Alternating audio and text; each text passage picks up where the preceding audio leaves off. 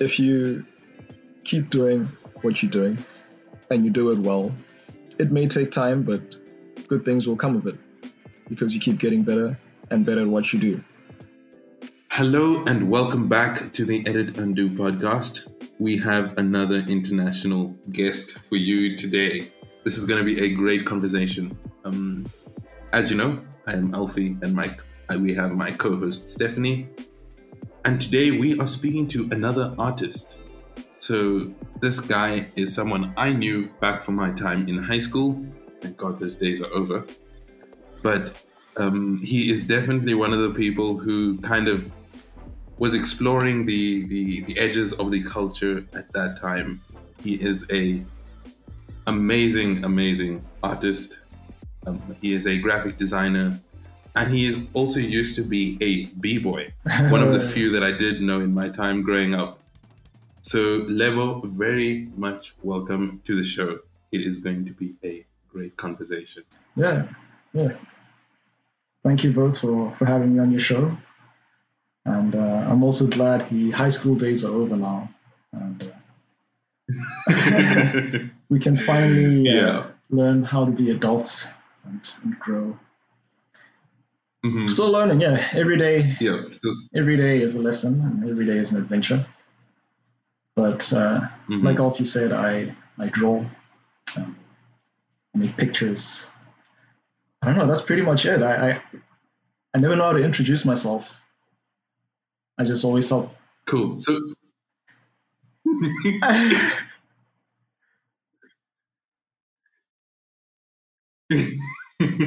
But it's still drawing. Yeah, I draw pictures. What you do is more than just drawing pictures. No, I just find it's drawing. I don't like to complicate it because I let people. Fair enough.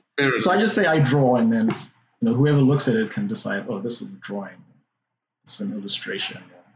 This is that.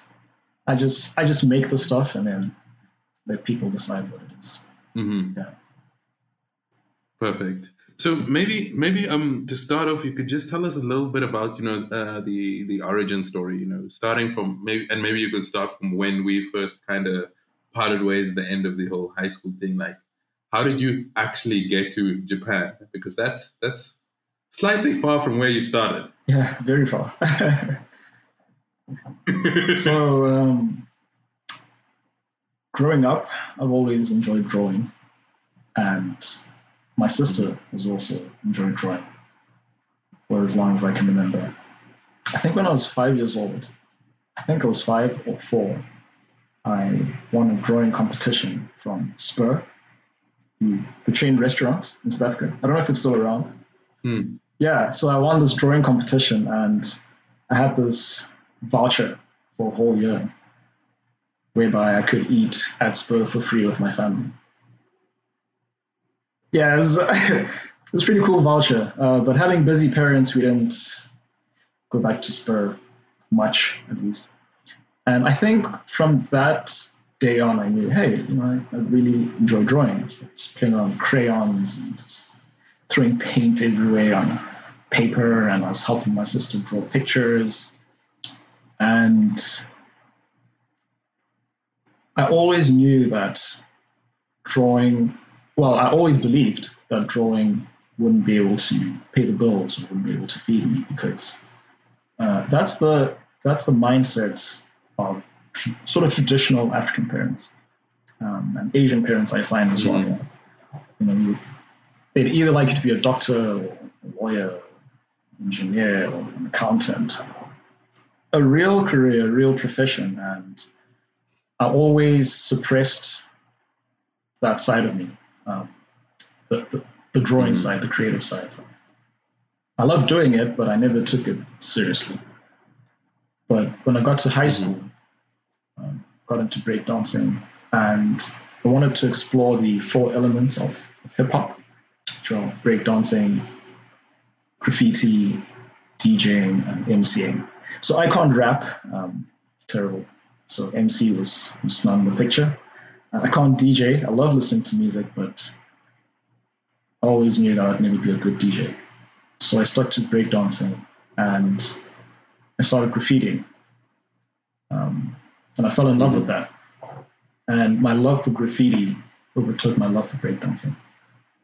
And as I kept getting into graffiti, I started going into more intricate details.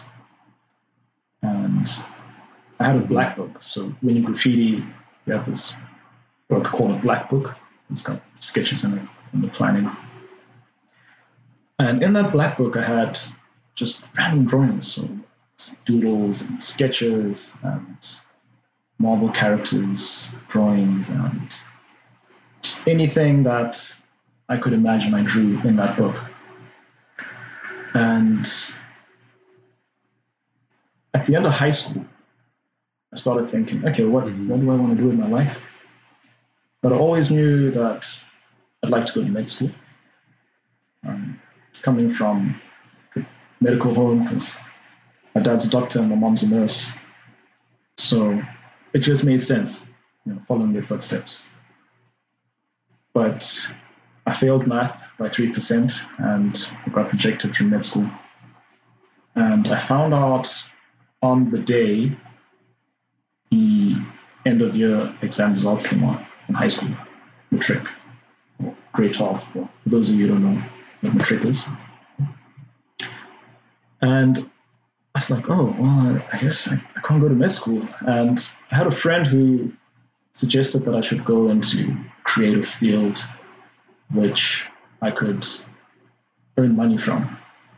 So she recommended perhaps architecture or interior design, or graphic design. And I had no idea what any of those were. I had a clue what architecture is because I love architecture. I love cool looking buildings. But I also knew that architecture needs math in South African universities, whereas in Europe or in Asia, you don't really need math. Just need a strong art portfolio. So architecture wasn't an option. Would have been a lovely option, but it wasn't an option that day. And yeah, I went to this place called Design School of Southern Africa. It's, I think Vega bought them a few years ago now. So they co-joined with Vega. And I got there with my mom, and my mom was like, hey, my son can draw.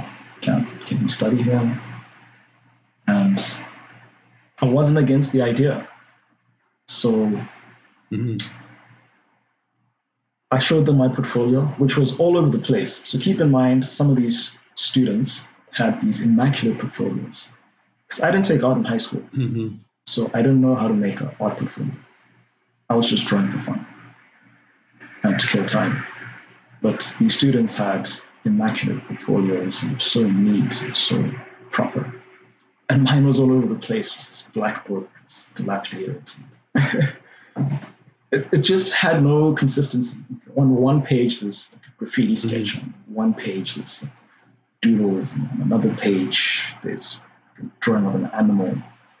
There's no consistency. But I think what the lecturers were looking for was someone who can think out the box, and someone who can handle a pen and pencil, someone who's good with color, and someone who can convey a message. So they took my portfolio and they're like, hey, this makes no sense, but we like it. Can you come in 2 weeks later and take a test and do a live drawing test as well and an interview? It's like, yeah, no problem. Do I need to prepare anything? They're like, no, just bring yourself. That's amazing. I was like, cool. And I did the test. We had the interview and they're like, man, this is good. You can go straight to first year. You don't have to do foundation year. Because one prerequisite for studying there was that you had to have taken something art related in high school. So it was art or I think CAD. I'm not sure. I think some high schools have CAD. And I took none of those. So if you didn't take any of those, then you'd have to do foundation year. So they're like, you can skip foundation year. I was like, oh, that's so sweet. Thank you. But in my first year of studying, I was so negative because I felt like I didn't belong here. I felt that this is my second choice. And I got really bad marks. I passed, but it wasn't satisfactory. I actually failed 2 modules. Um, I told my dad, like, hey, man, I don't think I want to do this. It's not what I planned on doing in the first place. But he was like, hey, you started it, just finish it. And then once you're done with it, see if you want to do something else or if you want to excel further in this field. And I carried on. And something that pushed me was a conversation I had with a friend called Jacob in 2014, my second year, in Feb 2014. I remember it so vividly. I was in his green Hyundai Jazz outside my apartment, and he was looking at my pictures and he said, hey man, this is really good stuff. And I think you have talent, and I think you have a bright future ahead of you if you take this seriously and work hard at it. And that conversation just flipped the switch in my mind. It's like, hey, maybe if I do take this seriously, who knows where this could lead me one day. And that's exactly what I did. So wow. That week I decided, I'd like to have an exhibition one day, and just like to draw. That's what I want to do with my life. I think it's amazing. That's the day I found out this is what I want to do with my life. This is what I really want to do with my life.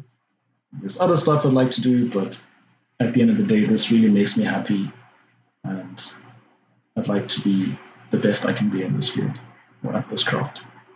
And there were times when my dad asked me, hey, so what is it that you do again? Like, what are you studying? Because he doesn't understand, and shame, I don't blame him. I don't blame him. He's 62 this year, and something my mom and dad have always wanted is for my siblings and I to be happy and to be able to take care of ourselves. So be independent and be happy. And I think they learned that lesson when my sister graduated from law school, because she initially did not want to go to law school. She also wanted to do graphic design, but she was kind of, should I say, coerced into going to law school. And yeah, she did it, but it wasn't her first choice as well. And she just became so unhappy and a little bit miserable. And I think my parents did not want to repeat that mistake with me. So they're like, hey, study what you want to study, do what you want to do. If you're happy, we're cool with that. We'll support you. Just be responsible, be accountable, and yeah, have a good life. So yeah, that's pretty much how I got into art. I had to fail. Yeah, for some people, I think life begins when you fail. And I think I'm one of those people. I had to, I really had to fail to realize, like, it's not over. There's actually, there's a whole rainbow, like after this dark cloud. So yeah, Japan. That's amazing. Japan, how did I get to Japan? So graduated from design school and started working for an IT university. And I was doing all the graphic design, but I was still drawing on the side. I always just knew that I wanted to draw. So every little chance I had, I was just drawing. Making art, selling art, making art, selling art, making art, selling art. That was the way of life for me. And after that stint for 9 months, I worked at a law firm in South Africa, Adams & Adams. So, oh wow, yeah, I was doing design there for about 23 months, so almost 2 years. Yeah. Then I realized, okay, I'm kind of tired of corporate. Yeah, it's nice. Don't get me wrong. I learned a lot about intellectual property. I met really amazing people there, but the corporate space wasn't for me. It's not bad. It's just not for me. Excuse me. And the place I've always wanted to go to was Japan. I always knew that one day I'd like to live in Japan for a little bit of time. I don't think I'd be here for so long, but yeah, I really like this place. So, where did that come from? You say you always knew you wanted to go to Japan. Did you watch a anime series, or is there a family or friend member that exposed you to Japanese culture, or why Japan? So I don't watch anime. It's pretty weird. People often ask me like, "Oh, why Japan? Is it because of anime?" And I'm like, "No, I don't watch any anime." No, I've always been interested in Japan's economy and the work ethic and their attention to detail with design and hospitality and the little nuances in their culture and language as well. Interesting. Yeah. So I would say my first exposure to Japan was through just design, Japanese clothing, Japanese watches, Japanese music, Japanese food, and yeah. So when I actually got here, just my mind was blown. I must say though, Japan's perfect for visiting. I think if you have the means, certainly put that on your bucket list. Living, not super great. It takes a certain kind of person to actually live in Japan. But I think anyone can like traveling here, but I don't think everyone would like living here. But it's nice. Can you tell a little bit more about why you say that? I've never lived in Japan before, so no worries. So the work ethic is very good, but it comes at a price. People often work very long hours, and so that's something that's just not good. There's no work-life balance in Japan. Yeah. Work is number one. There's a saying in Japanese. It's "Okyaku-san wa kami-sama," which means the customer is a god. So everything you do is to please the customer. Sure. Which is also, I think, a bit terrible because sometimes you'll go into a bar or a restaurant and there'll be a very rude patron or customer, and oftentimes staff don't do anything about it because they're afraid to offend the customer, even though the customer is in the wrong, clearly in the wrong. So yeah, that's not very nice. Sure. There's more good than bad, but yeah, there is some bad. I'd say another bad is the two faces people have in Japan. So there's honmai and tatamai. So honmai means that's your true face. That's the kind of face you show to your family and friends, and it's the face only you know. And tatamai is the face you put out to the world.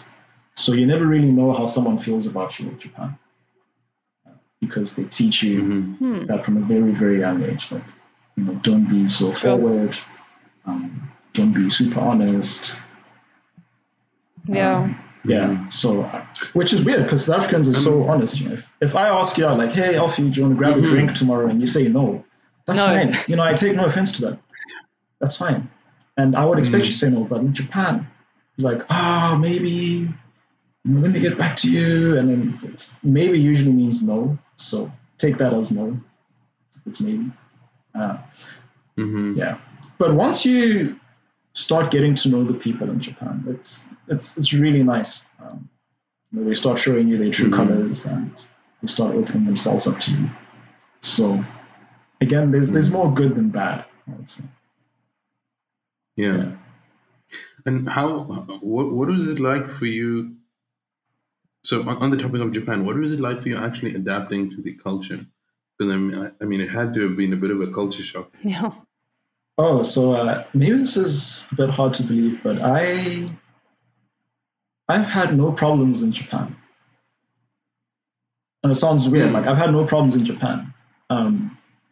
It feels like I'm here on a very long holiday. It's just a bit too cozy. But of course, the biggest issue coming here was the language, because I couldn't speak Japanese when I got here. I knew how to read. So you arrived with not being able to speak a word. I mean, I could say hello and what's your phone number? I could say hello. Hello. Yeah. No, but I couldn't have a conversation. Certainly not. And on my second day here, I was in this train station called Shinjuku Station, which is probably in the top 10 busiest stations in the world. There's just so many people in Shinjuku Station. And I was lost. There's so many platforms. I think 1.4 million people go through Shinjuku Station in a day, which is a lot. Yeah. That's crazy. So it's busy, man. And I was lost. And Japanese train stations are a maze. It was so funny. I was just like, I'm probably stuck in this train station.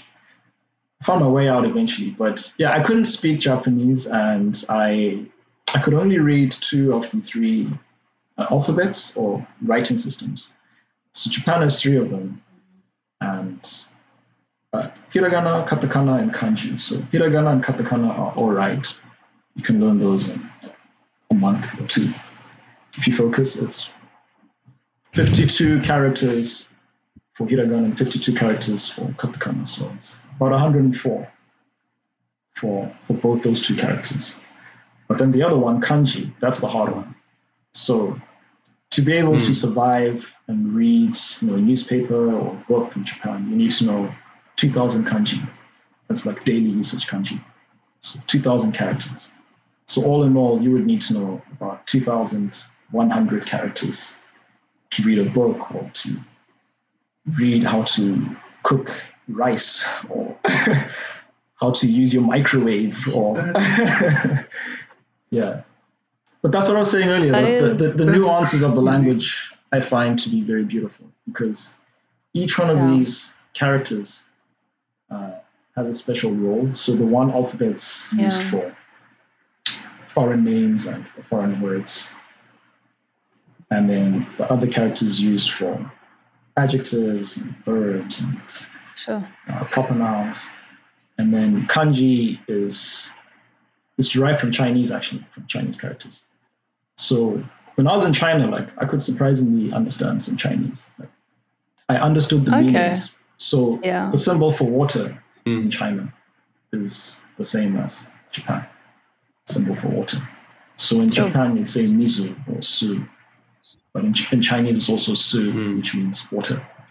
So, I really enjoyed learning the language. I'm still learning every day. I'm not perfect. I can't go speak to the prime minister about intense politics, but I can have a conversation with him, and I can hear him out, and he can hear me out, and we can understand each other properly. And I can go to the hospital and tell the doctor where it hurts. Yeah. I can order things in the menu. It's very important. Yeah. I can return items to a store if they're defective. I can survive very easily now. I can sign my own documents. I can talk to a lawyer if I need to.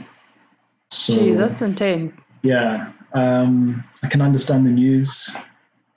But, I was studying about 3 hours a day. So. Wow. Yeah. That's. For how long? 3 hours a day. 3 hours a day for 2 years. Jeez, like 2 full years, 3 hours a day. And I'm still doing that these days, but not as intense, because I've gotten comfortable with the language. And once you start getting comfortable with language, you start to slack. The discipline starts to slack a bit. But right now, my focus is on certain types of vocabulary. So for December, I've been learning medical vocabulary. So it's random words like hypertension. What is that in Japanese? What is a neurologist in Japanese? What is hyperthyroidism in Japanese? Just random words. And then next month, I'll be learning legal Japanese. I've learned a little bit of that, but I want to learn legal Japanese. And then after that, I'd like to learn. I haven't decided what it is for Feb, but I'm thinking local Japanese, March. So I have these goals now where I'm trying to learn certain words of certain industries. Mm-hmm. I think just to put that in perspective, the English alphabet is 26 letters. Yeah. And you just said the third alphabet is 2000. Yeah. And it took me, I think, 3 years of primary school to learn ABC. My alphabet. Yeah, ABC.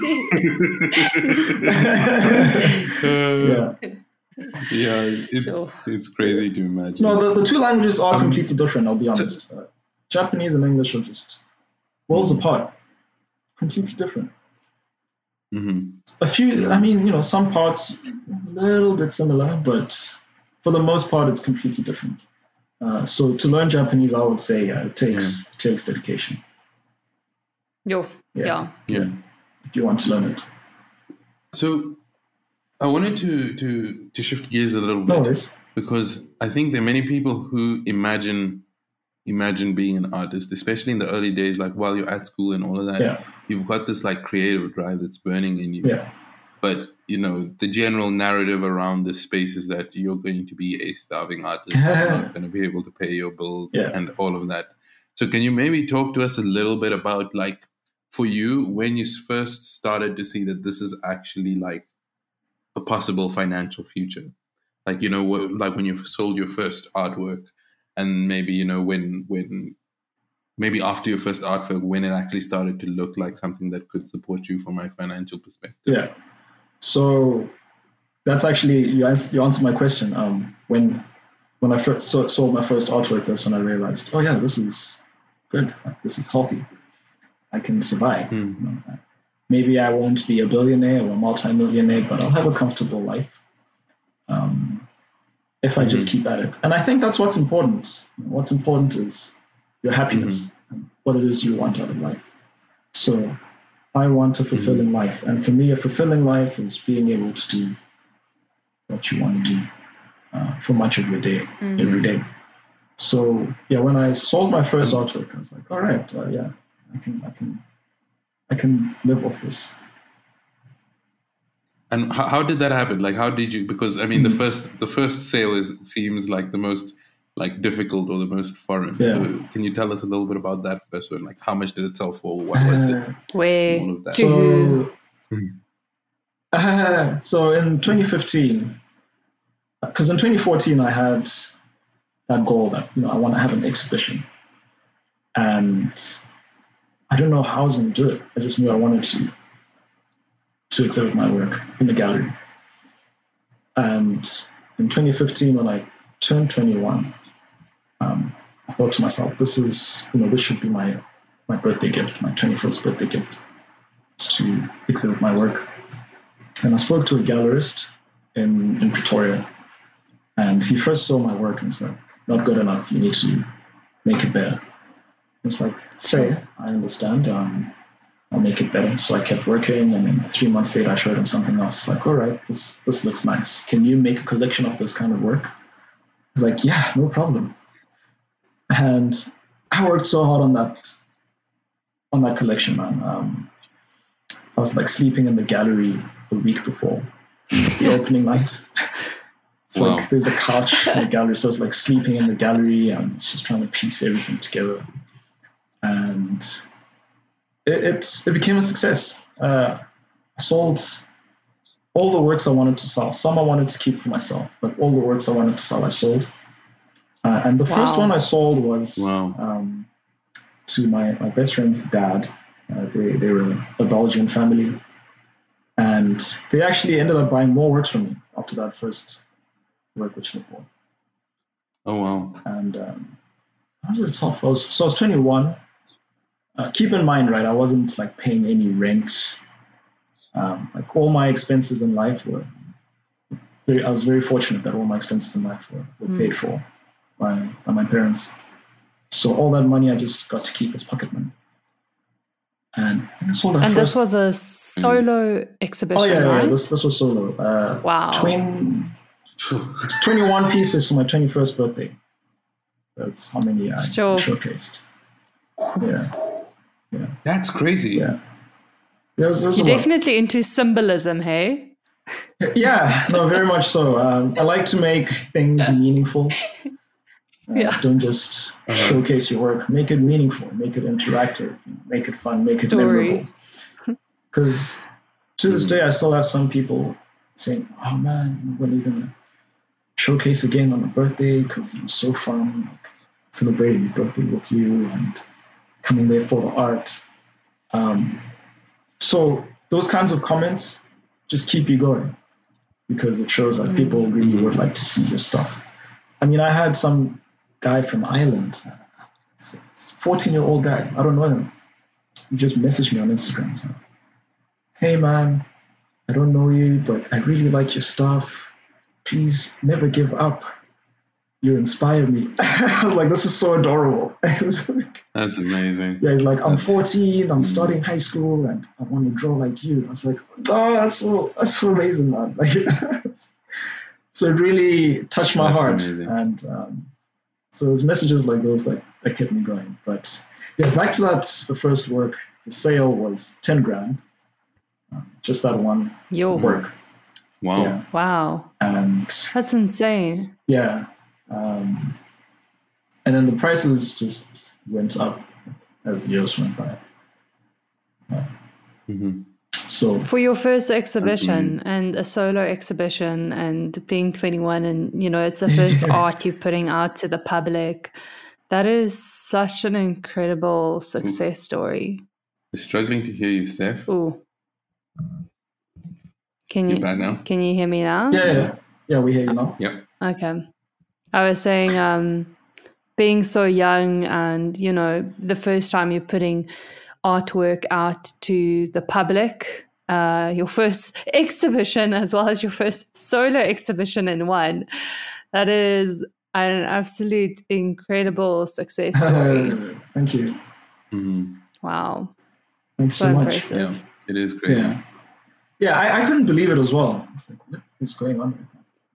I just want to draw. And I've always said that I don't want to draw to make money. I want to make money to draw. So I want to have enough finances to just draw. Yes. Yeah. So I don't want drawing to be the reason why I want to make money, survive. Yeah. Because I don't think that's good. If you constantly think about the money behind the work. Yes. Yeah. Your parents must have been so, were they surprised? I mean, especially if you don't come from a family that's filled with artists, like you said, it was more like a very academic, medical family you came from. Were they surprised to see, you're so young and you quickly made quite a big success of your first exhibition at such a young age? Yeah, they were happy. Certainly happy. My mom not so surprised. My dad a little bit surprised because my mom would see me drawing every single day. Yeah. Every single day without fail. Every day I would be drawing for however many hours. At one point, she kind of banned me from my drawing tools. She's like, "Hey man, you need to recharge. Like, this is a bit unhealthy. Just drawing too much. You're not doing anything else." So yeah, it was a bit dangerous because she kept telling me, like, you're not sleeping enough and like hurting your organs and you're hurting your brain, you're hurting your eyes. Just sleep more, like go out more. It's like, no, I'm very happy doing this. Thank you.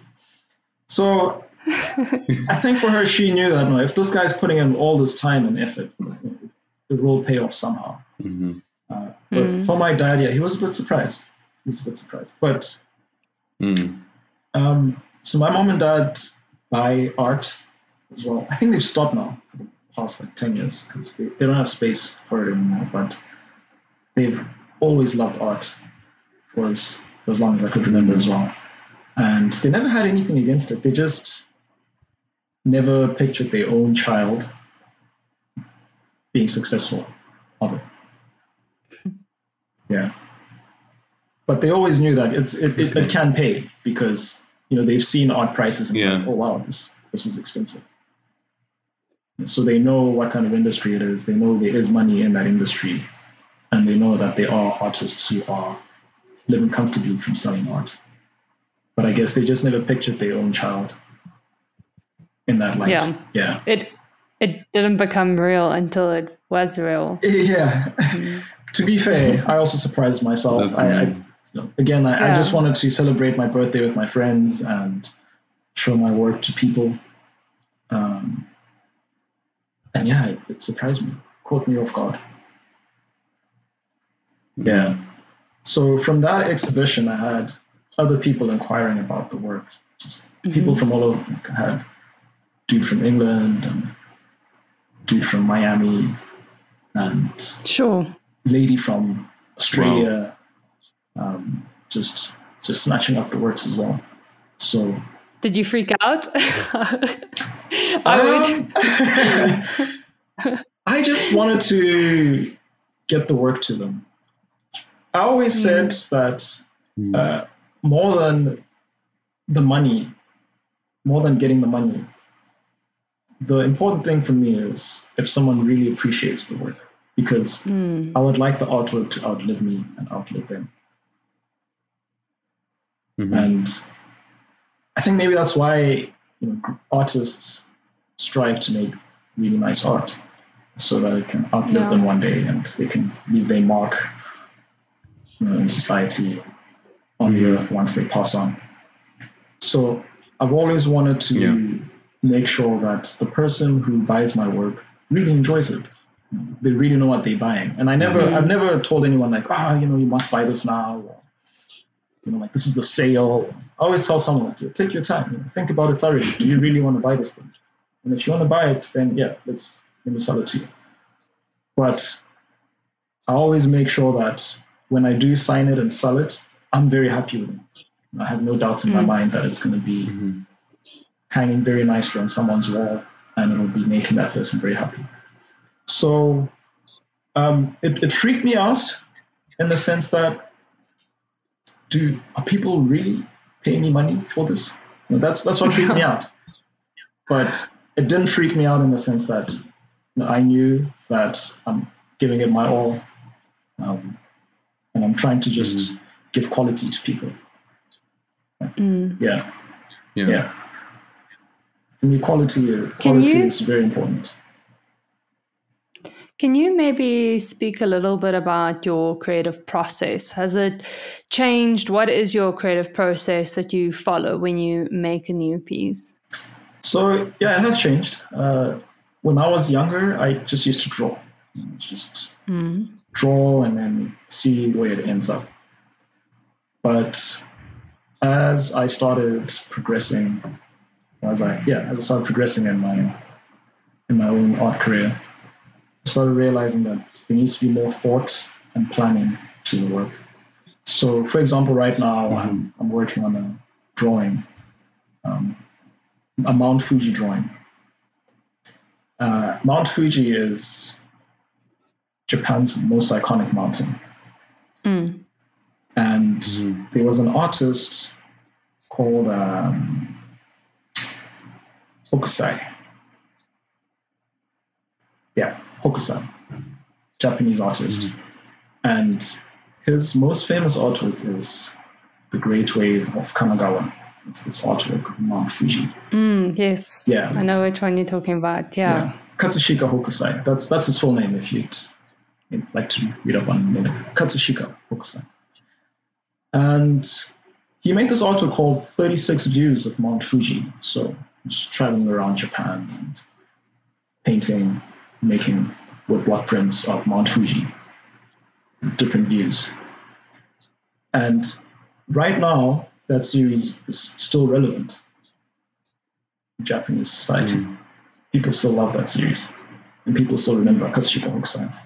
So right now, the artwork I'm making is called 21 Views of Mount Fuji in the 21st Century. And I've taken some pictures of Mount Fuji from different locations throughout Japan. And I'm trying to show how Mount Fuji is still as relevant today as it was back then. It's still super relevant today. It's just that the surroundings around it have changed. Now there's the Shinkansen and telephone wires and skyscrapers. All these things didn't exist back then. So that's the kind of thought I put into making work now. I plan, I need to take pictures of this. These are the kinds of materials I need. This is the kind of message I'm trying to convey. And I plan it out. So if I need to take pictures for reference, I go do that. Or I just buy photos from Shutterstock on the internet. If I need to interview someone, I try get that interview with someone who may know about the subject matter I'm trying to draw about. And besides that, it's not rocket science. I just draw. So once I have all my information, I just put it out on paper. Usually I'll sketch it out, pencil, and then one layer of pen and ink, and then another layer of pen and ink, and then I'll start just painting, adding the embellishments like gold leaf or Swarovski crystals, or copper dust, or anything to make it pop, as people would say. Yeah. I want to ask you about a specific piece I came across your Instagram feed that I was so blown away with. It's called Siblings. Oh, okay. And firstly, I think the first question I had was, immediately when I looked at it, I saw a big Japanese influence, at least from my exposure of Japanese art and aesthetic. It did speak to me in that way, especially your color usage as well, the black, the white, and the red. Once you moved to Japan, did your style evolve a little bit with the influence of Japanese aesthetic? Is that aesthetic now part of your style? So I actually made Siblings back in 2018, so a year before I came to Japan. Wow. Yeah. Sure. Yeah. Okay. So maybe Japan was in my body already, in my mind already. I don't know, but I wasn't thinking about Japan when I made Siblings. I just knew red is a nice color. I love red. It grabs your attention.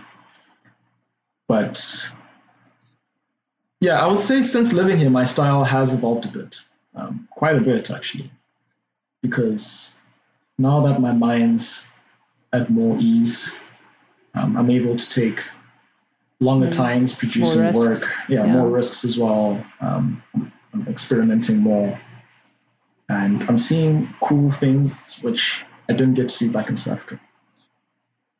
Sure. Yeah. So I think as an artist, if you do move around, generally you will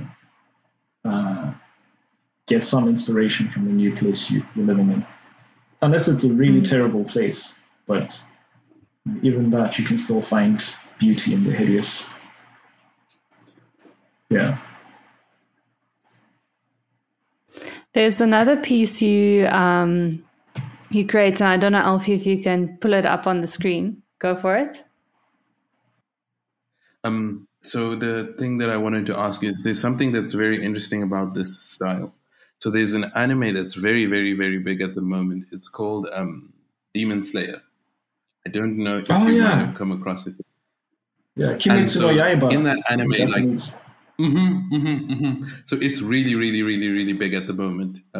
It's I think it's done one of the best of any anime, especially it's penetrated Western culture. It's penetrated here into the movie came out I think earlier this year. Sure.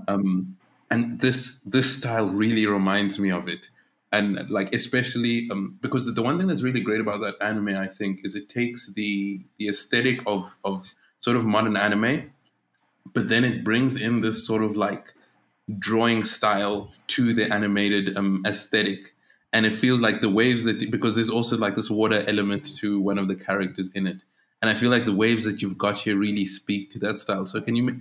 I don't know if there was any inspiration around how you kind of came about this style, or if there's anything that you want to speak about specifically relating to the stylistic elements of this.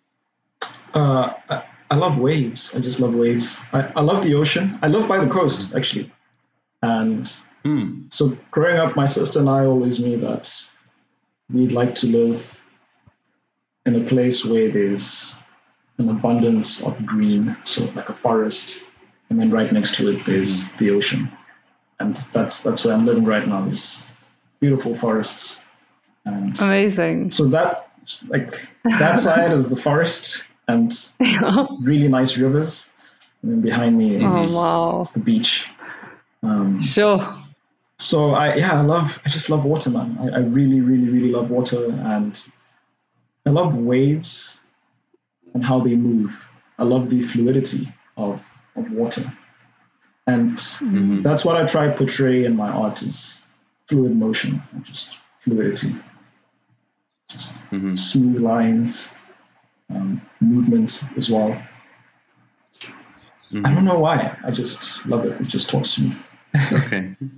Yeah. No, fair enough. And I guess, like, it's the weird thing about creative, like visually creative fields. It's like, people always ask you to explain things, but some of the things can't actually be vocalized. It's kind of more based on a feeling. Yeah. Yeah. Sometimes I find words are woefully inadequate, and that's why I draw, because I don't speak well. So I was interviewed 3 years ago, a few days before my second solo on Morning Live, and I was just told by my PR lady, like, hey, 2 days later you've got an interview with Leanne Manners on Morning Live. I was like, really? She's like, yeah, go out there, do your best. And I was so nervous. Like, I don't know, I think I butchered it, but people who watched were like, hey man, we really enjoyed your interview. And then I had parents messaging me like, hey, so, my daughter or my son wants to also draw for a living. Like, can you give us advice, like where to study? So, I was on the show, speaking to this distinguished interviewer. But, all along I thought, I'm just butchering this. I don't know what I'm saying. But it turns out that it resonated with some people, and some people really thought that information was very useful to them. Yeah. So, yeah, I still always say that words are inadequate for me personally, and that's why I draw. So like you're saying, I can't tell you why waves. I just love waves. I love fluidity very much. So there's a picture that we kind of saw on Instagram that Stephanie and I had been debating about. Okay. And it's a picture with you, and you've got 2 pencils in your hand. And we were trying to figure out, like, are you ambidextrous? Secondly, is there like a drawing style that requires 2 pencils? No. Or was it just the angle? No, there's no draw. Well, maybe there is. I don't know. But I do use both my hands when I draw those, so I'm a little bit ambidextrous. What? Yeah. Wow. That's amazing. Yeah. And is that something you learned, or is that like had you always been ambidextrous? No, I taught myself that for drawing. I can't do it for other things, really. I mean, unless I'm driving, I need both my hands on the steering wheel. Yeah. Cutting fruits and veggies, and I need one hand to fold down the fruit and veggie. But for doing technical tasks like drawing or writing, I taught myself how to do that just for drawing. That's amazing. Wow. Yeah. Do you still use that technique, using both hands now when you're making pieces? Oh, yeah. I still use it. That's crazy. Like, like every time I try to use my left hand for anything that isn't like super mundane or super basic, I'm just like, for example, if I lost my one arm, I would become useless. No, my left hand is like, it feels like it's just Yeah. You can do so much more. Like if you train your left hand, it's amazing. Gosh, I'm not gonna try. Well, and if you're not going to try, then I hope you don't lose your right hand. Yeah. I hope so too. Yeah. I hope so, yeah. This photo where you are pictured with both hands on the paper, it's also a symmetrical piece. Oh, yeah. Which also just blows my mind. I would get if it's a non-symmetrical piece where you're using both hands, because then for me, you have different expressions in both hands, especially because, obviously now you're trained to use them or they have the same hand-eye coordination. But to make a symmetrical piece, wow, that's just, yeah. Because you learn how to draw a circle, for instance, with your right hand, going that way. It's such a natural movement. But then doing it with your left hand, you're also going in the opposite direction because, coordination changes. Sure. Yeah, it was very hard to get into the habit of doing that. But once you start practicing and doing it, then you really get into the swing of it. It becomes easier and easier and easier. So another question I had more around the subject matter of some of your pieces. So in some of them, I see a fair amount of, I hope I don't get this wrong, but I think it's Hindu influence. Yeah. Can you speak a little bit towards either that subject matter or kind of where some of your inspiration comes from in some of the work that you do? Yeah, so this might be a long-winded answer, but we've got time. So like I said earlier, I want to make money to draw. I don't want to draw to make money. And I think if you get into the habit of, or the mindset of drawing to make money or painting to make money and signing to a gallery, and sometimes you sort of sell your soul, because the art market is actually, I mean, there's a lot of money, but it's quite small, and there are quite a few gatekeepers in the art market. And you'll have gallerists tell you, like, you must have this style, and you must do this kind of work, and this is how you must paint. And because for them, it's just money. They just want to sell your art and make money, which is unfortunate. So I always knew that I don't want to stick to one style in my entire life.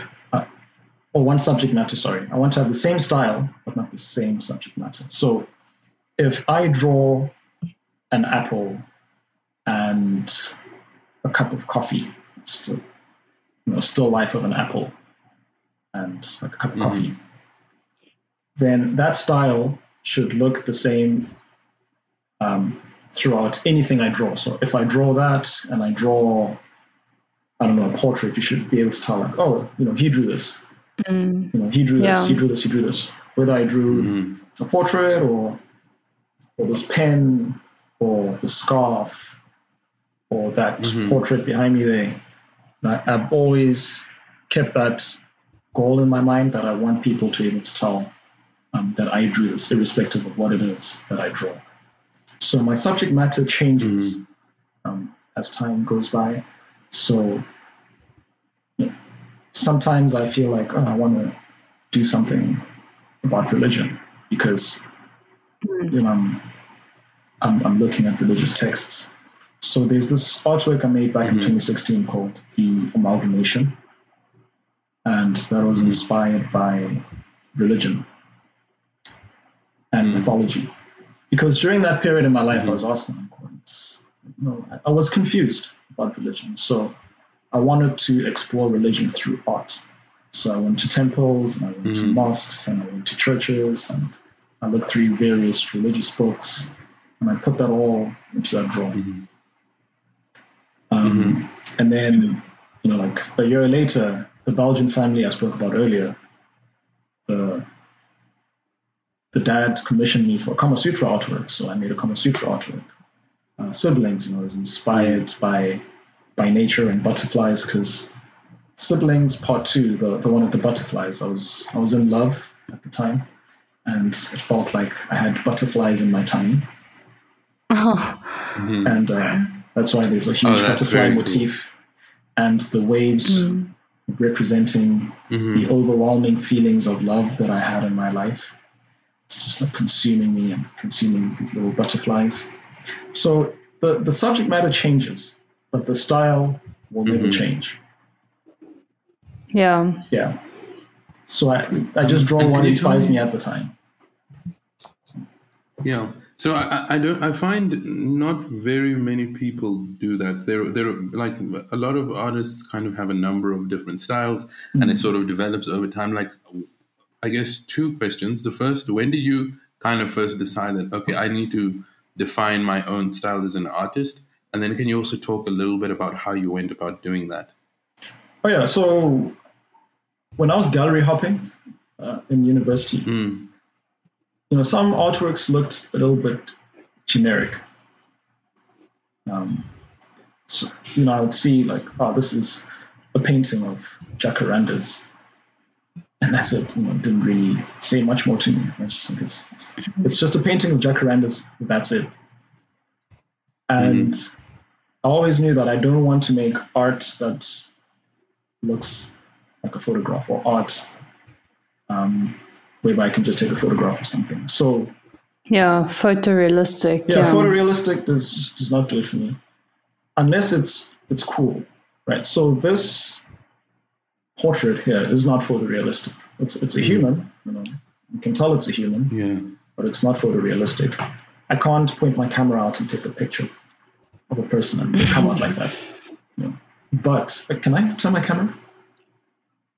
Yeah, go for it. Okay. Show us. Give us a tour. This painting is, I would say, a little bit photorealistic, because the waves are just so well detailed, and it looks photorealistic, but there's a story behind it, and there's actually something going on. I can't just take a picture of the scene. So I'm always gunning for a style where it's a little bit hard to replicate. I've always known that I want to make that kind of work, whereby you can't just take a photo of it, or you can't just replicate it. Yeah, and I always knew I don't want to be boxed. Lebo is the artist who draws animals, so he's the artist who draws trees. He's the artist who draws cars. Because there's certain artists for that. But then artists. There's a lot of artists out there that that struggle to develop and get confidence in their style. And it seems like, firstly, you have an extremely distinctive style. And maybe that's contributed to your success as well. And from what you're saying, exploring different subject matters, it to me seems that you are quite confident in what your style is, so that you are feel safe enough to explore different subject matters. Is there some advice or guidance you can give other artists that are still developing their style, or maybe don't feel like, their style is distinctive, or they're not quite sure what their style is? Yeah, I mean, firstly, nothing's new under the sun. So what you are doing, someone has probably done it, or someone is probably doing something similar. And that's fine. Don't feel bad for that. Don't feel bad about that. That's okay. But like Picasso always said, great artist. What he said, I don't want to butcher his quote, but he said something along the lines like, great artist copies and makes it better, which is what the Japanese also do. Japanese people have been known for taking ideas from other countries and making it a whole lot better. So, don't be shy to look at someone's work and try draw what they drew, because maybe within that you'll find something that you like from that person's work. And then don't be shy to take someone else's work and make what they make. Obviously don't publish it and sell it as your own. Just do that for practice. Take this style and paint like that, and then take your pen and then just like doodle on that because you saw someone else's artwork. And you just want to doodle that on there, and then you'll see like, oh, I like how this looks. This looks a bit different. So you need to experiment. Just keep experimenting with your materials. Use pen and paint. Use pencil and gold leaf, whatever. It doesn't matter what you use. Just experiment. I would say that's the most important thing, because you never know. Yeah. You'll never know what you like creating or what you can't create if you're comfortable and you don't experiment. You must experiment. Yeah. What is your mediums that you use? I mainly use pen and ink and acrylic paint. Recently, I've been using a lot of gold leaf and a lot of Swarovski crystals as well. Sure. Yeah. Okay, that's very interesting. Yeah. But certainly pen and ink, those are my core mediums. The rest is just to embellish the artwork. Yeah. Another question I had for you is more about inspiration. So you mentioned about kind of visiting these temples, mosques, and churches when you were kind of exploring religion, but that really only speaks towards that specific subject matter. Do you have like an approach? If you are an artist and you are struggling to find inspiration and you are struggling to tell a unique story, how do you approach getting inspiration, and what might you say to a person who needs some guidance? Well, it depends on what kind of artist you want to be. So if you want to just paint portraits, for example, if you just, again, I point to this one, if you just have this art style and you just want to paint portraits, I don't think it'll be too hard to find inspiration, because there are human beings everywhere. And you can just ask someone for a photo.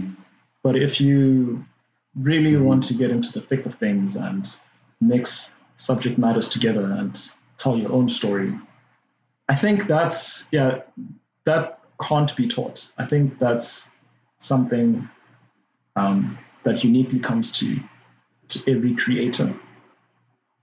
So I don't know how to answer that question really. It just comes to me personally. I can't say. Okay. I have a long list of things I want to explore and draw and paint. And I'm just going to do that. So I can't tell someone how they must get inspired. I would say certainly explore, go as much as you can, go out there, see new things, try different experiences. I think you really find answers in doing something you've never done before, being in places you've never been before. So I would say definitely explore. Have a lot of conversations with people, talk to people. You'd be surprised what you learn from just talking to people, all types of people. Yeah. Maybe within that, your story can spark your imagination. For me, I watched cartoons a lot when I was young. So cartoons really just inspired me, because I thought to myself, these people are not real. These events are not real. This is just so beautiful. It's entertaining. It's nice to watch. It's not real.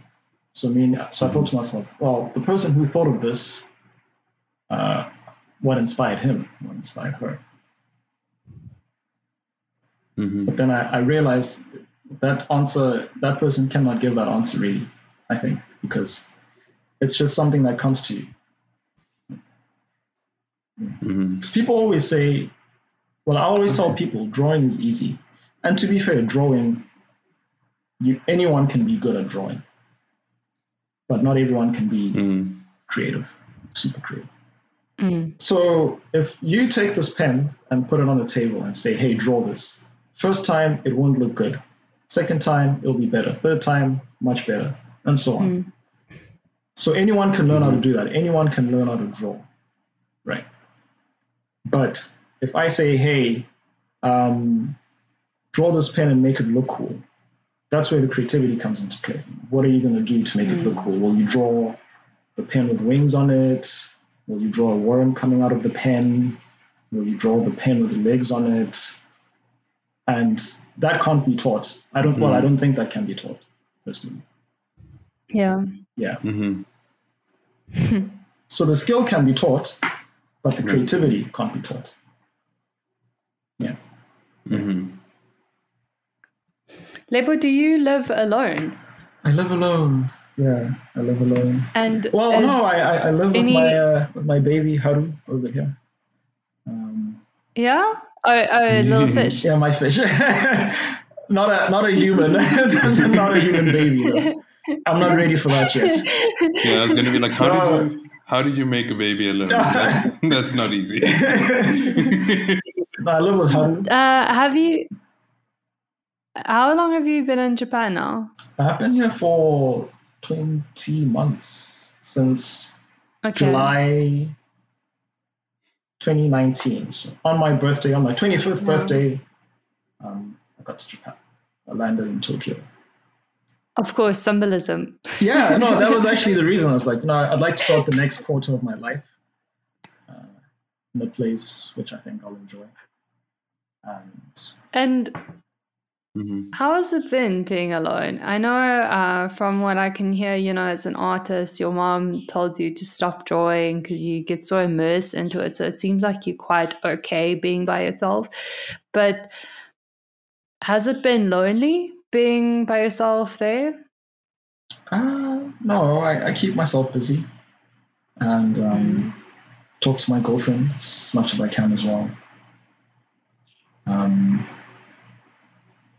Is she there or is she here? No, right now she's in the Philippines, and COVID is making it a bit hard to see each other. Get back. Yeah. But I think I'm just like the two of you. We all want COVID to go away, or at least the fear around it to go away and to end. Because I don't think it'll go away. I think it's here to stay, just like the common cold. But I think it's the fear and the hysteria, which is kind of driving us all mad now. Yeah. But no, I keep myself busy. So again, swimming, cycling, futsal, drawing, reading. I love cooking, so I cook a lot. I love going on drives. I like exploring Japan. Talking to my girlfriend, spending some quality time with friends, talking to my family. So yeah, that definitely keeps me busy in a day or in a week.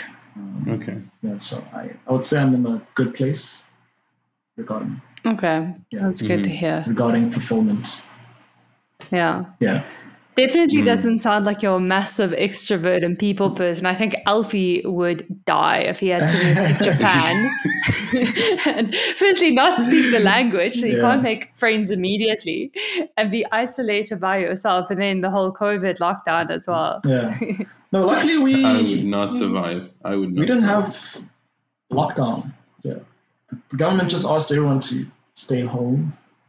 And this was last year for a few months only. The government's like, hey guys, can you guys stay home? COVID's here. It's kind of serious. It's like, yeah, cool. We'll do that. Yeah. Yeah, and people. A very compliant culture. Very, very compliant, very disciplined in that regard. And we just did our part. Sure. Yeah, it worked out well because right now the cases in Japan have just shot down by a huge margin. Yeah, it's almost as though people have forgotten about this COVID in Japan. Isn't that a nice thought? Yeah, it's a nice thought, but we are aware that it's still here. We still wear our masks and sanitize. And I think something that's also helped Japan is the cleanliness. So it's very clean in the streets. Yeah. And restaurants are very clean as well. And, people here take hygiene seriously. Not everyone, of course. I don't want to oversell the society, but for the most part, it's very clean. So Lebo, do you mind telling us a little bit about the project that you just came from? You said that you were working on some kind of a mural or something like that? Yeah, I've actually got two friends who have a bar. Well, they're opening a bar next week Friday, and they just asked me to spray something on for them. So I thought I'd just go at it with black and white, but then it turned into something colorful and very unexpected. So it's actually my first mural in Japan, because I haven't done a mural in Japan. So it was quite special. And the people really loved it as well. And I was really inspired by what we painted, because they also helped, these two guys. Oh, that's cool. Yeah. And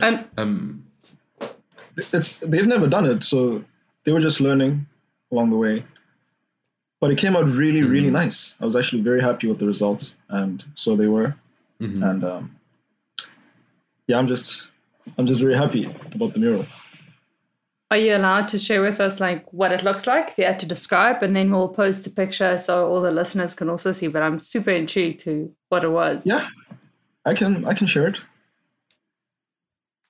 Can you maybe talk us a little bit through like the subject matter or like what the mural was actually about?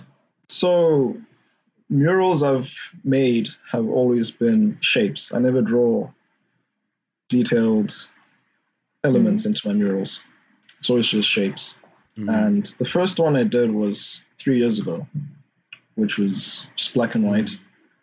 And then it progressed into black, white, and red on another mural I did. And then after that, it was full color. So today was also full color, but it's colors I've never used. So I was just trying to experiment with colors and shapes. Because if I had to do what I do on paper on mural, that would take way too long. So I'd rather keep it simple with the murals. And take. Why did you just go ahead? Sorry. Oh no, I just take shapes from the actual paper artworks and make those murals, just the shapes. Interesting process. And you said you used colors you've never used before. Was that because of the restaurant or the bar's color scheme, or why did you decide to use new colors? Yeah, partly because of that. So they've got this dark green countertop, and I thought it'd be really nice if one of the colors from the wall matched with that countertop. And there's a bit of red in there as well, so we put a little bit of red in there. There's no blue, but we put blue in because they really like blue. They love the ocean. It's an island nation, so they really love the ocean here. And we put a little bit of blue in there as well, and black and shades of off-white. Can you show us your hands? I want to see the paint colors, because I can see there's still a residue on your hands to actually see the colors you use. There's that green, yeah. That's a lovely green. Yeah, flip. Yeah, it's quite a dark green, and like an emerald green. Sure. So pretty. Yeah. Evidence of the process. Evidence of the process. But it was a good day. I really enjoyed it, and made me realize I should probably start doing more murals in Japan. I think I'll enjoy it. Yeah. Yeah. But there's not a lot of graffiti in this country. That's the thing, though. It's a bit hard to find graffiti in Japan. That's actually very interesting that you mentioned that, because we previously spoke a bit about the Japanese culture, and I think correct me if I'm wrong, but graffiti's origin is a lot about rebellion, speaking up the voice that can't be spoken in public, and all of that jazz. So I'm just trying to make assumptions here as to why there wouldn't be a graffiti movement or ever have been in Japan. Have you done a bit of research on that, or do you have an answer? I've never done actual research. Yeah. But what I think, I could be wrong, so don't quote me on this. But what I think is that we will. Well, it's very policed here, so it's a bit hard to just spray. I mean, there is some graffiti here and there in Osaka, Tokyo as well, but it's nothing massive like what you'd find in Johannesburg, in Mauneng, or in New York, or in any other global major city. Yeah. So Interesting. I think the other reason is because people like the walls a bit simple, like on the outside. Inside places, yeah, there are some murals. You can see some really, really nice graffiti. But on the outside, you don't really get to see it. And I think people prefer it that way. Yeah. Very clean nation. Yeah. They like it very clean. Yeah. Very interesting topic, actually. Something to explore if you're writing a thesis. Yeah. I'll actually look into it. I've never looked into it, but I probably will look into it at some point. Because I do think about it a lot.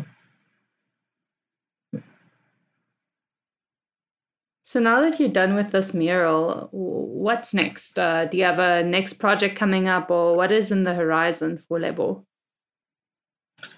So right now, just make art. I'd like to have a good amount of big drawings and a good amount of small drawings ready for next year. So this year, make a lot of art and stay focused on that. I can't quite share what's in the pipeline for next year. But for this year, it's just making art. Yeah. For next year. Okay, that's very. I'm very intrigued. Yeah, keep our eyes out. Yeah, please do.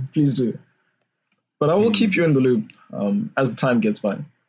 As we get close to the time, I'll let you know what it is that's been brewing. Yeah, and maybe we can record another episode once you're closer to the big reveal, and we can kind of highlight whatever it is that you're working on. Okay. Amazing. I guess that's really it at the end of the day. So, it's that if you keep doing what you're doing and you do it well, then it may take time, but good things will come of it because you keep getting better and better at what you do. So that's something my lecturer taught me, was that just always keep producing, always keep creating, and being better than being consistent. That's what it is. Just be consistent. And that way you're always ready for a lot of things. Not everything, but you're ready for a lot of things that may come your way in the industry you're in. So, yeah, the goal is to be consistent. That's what's on the horizon. Nice.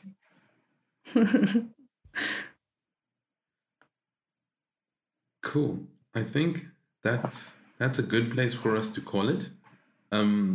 Maybe just before we kind of close the curtains, do you want to give us an idea of where, give everyone an idea of where they can find you, where they can follow you, like what's the most up-to-date platform? I would say Instagram. Can you leave the details in the description? Yeah, we definitely will do that, definitely. Okay. So Instagram and website as well. That's it. Yeah. Email, if you'd like to send me an email, that's also cool. Yeah, that's pretty much it. I'm not everywhere. I'm there, but I'm not everywhere. Yeah. I think that's perfect. And I think it's quite cool that you're also open to people just chatting to you on email. But yeah, thank you so much for your time, Lebo, and sharing just your journey and your story. And we are very much going to keep our eyes on what you're going to be doing and producing in the next year. And yeah, I'm very stoked to see this mural and get a photo of what it actually looks like. Thank you guys for having me as well. It's a very, very good time being here, and let's stay in touch. And definitely I wish you all the best. Yeah. To everyone listening, thank you very much. And that's a wrap. Cheers.